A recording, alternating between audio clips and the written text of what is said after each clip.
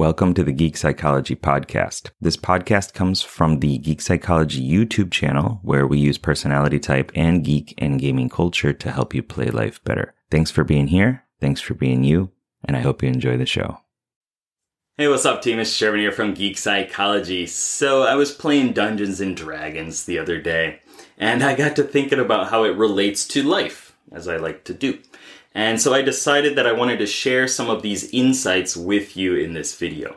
And I say some insights, but it's really just like one insight wrapped in a bunch of others. So everything emerges out of many factors, many systems, many things working together. You don't just wake up one day rich and successful with a boyfriend or girlfriend and like completely ripped. It's not just like a switch that happens or a lottery ticket. There's no magic key that just unlocks it. Sorry, But your success and your failure even come from this idea of like many different things working together. So imagine this. You walk into your friend's house and he and a bunch of other friends are playing a game on this like nice big wooden table. And like there are pieces everywhere all spread out and tons of dice and little minis and figures. But you don't know how to play. You don't know really what they're doing, right? They're just apparently fighting things. Dice get rolled, bad things happen, good things happen. People get excited. Some other people get kind of salty. And even if you were to join the game on this level, you don't know what the characters do. You don't know what they're capable of, and you don't even really know the goal of the whole game. And I feel like a lot of people live life like this. It's just random, uncontrollable events that impact them. People constantly say, "He made me mad," but really it's the person that's mad is the only one that has the ability to make themselves mad. If you're happy, you're generating that happiness. Same with sadness and confidence and motivation and anger as well. So some people just go through life as this impartial observer, like an NPC. And I was once one of these people, so I do remember it. And still, every once in a while, I go back into this mode and I have to kind of snap myself out of it. So I understand that it's not easy to take responsibility for everything, right? But eventually you start to learn how to play. You learn the rules of the game, and you learn what your character is good at and what it struggles with. And you're going on these quests, using your strengths, defeating enemies, dragons, maybe even making some mistakes. One time I remember that I had my character leave it up to the fate of a coin flip, whether poor Uli would live or die for abandoning the group out of fear. And he died. But I felt bad about it.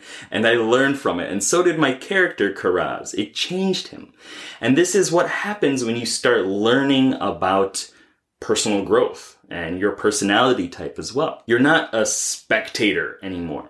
You're not just watching the game as it plays out itself. And even if you do leave some things up to fate, you do it with intention because that's still a choice. But you wouldn't have been able to do this if you had never seen the game. You wouldn't be able to think deeply about your intrinsic motivations if you had never lived. And I know that sounds silly, but it's the first kind of nested layer in this dungeon of emergence. And for me, this is where the cognitive functions come in, especially using the RPG model that I like to use to understand the psyche. Each mental process has a character, class, or archetype connected to it. So you can see yourself as playing a character and having these three other characters in your mental questing party. And these characters have different skill sets that help you organize the world and focus your attention on different aspects of life, right?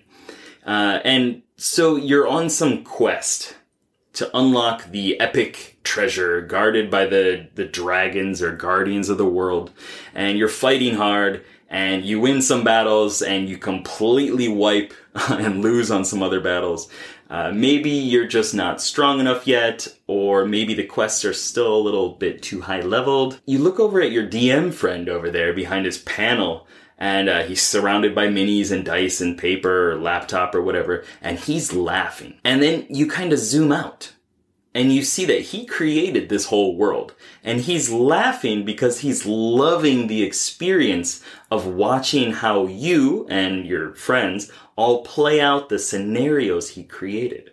Sure, the characters make their own choices, but the world is painted by the DM, and it's built upon his ideas.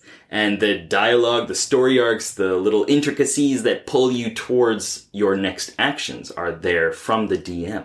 You know, the DM isn't a character or any of the characters. He's all the characters. He can guide them. He can create quests. He can kill the characters. And if the characters die, I mean, it could be because things are not structured well enough for them to succeed, or they're not using their talents correctly, or he's an asshole. Then you get the realization that you, like the DM, control your mind. You control your brain, your emotions, your actions, and you don't have a personality type.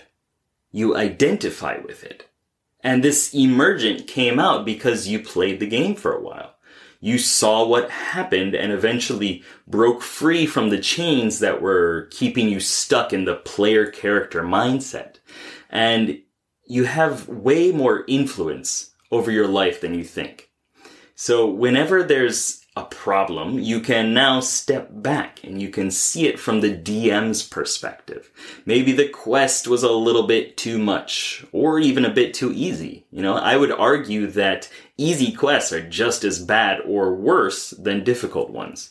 We gain nothing by plowing through minions to get some underleveled item. Where's the heroic nature in being comfortable? And that's boring. So by playing as the DM for a while, you learn some new techniques to keep things interesting.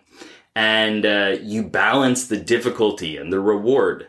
You expand the territory, the story, the world. And you have the freedom to create whatever kind of adventure you want. What a great feeling, right?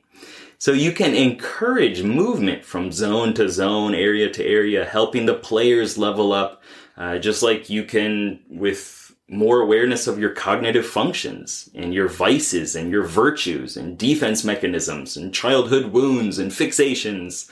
And the DM mindset is like the true self, which combines the character's ego and everything else that isn't shadow. So you don't identify with anything or anyone as being you when you're the DM. You have the freedom to transform yourself from unembodied characters that just populate the world to characters with thoughts and motivations and actions. Then you can zoom out to the creator level and design the world. So that's where my mind went. I actually noticed about 5 more levels within and kind of past this, but I guess I'll leave that up to you to explore, and I'll put them in the notes for the Patreon section, but I think just keeping the 3 levels, Observer, Player, and Dungeon Master, in mind will give you some real power over your life. And there's always another level that you can go up to, but you don't know about it until that insight emerges out of everything else that's happening. So stay aware and be ready for that, all right? So keep up the lifelong questing. Good luck, have fun. Peace.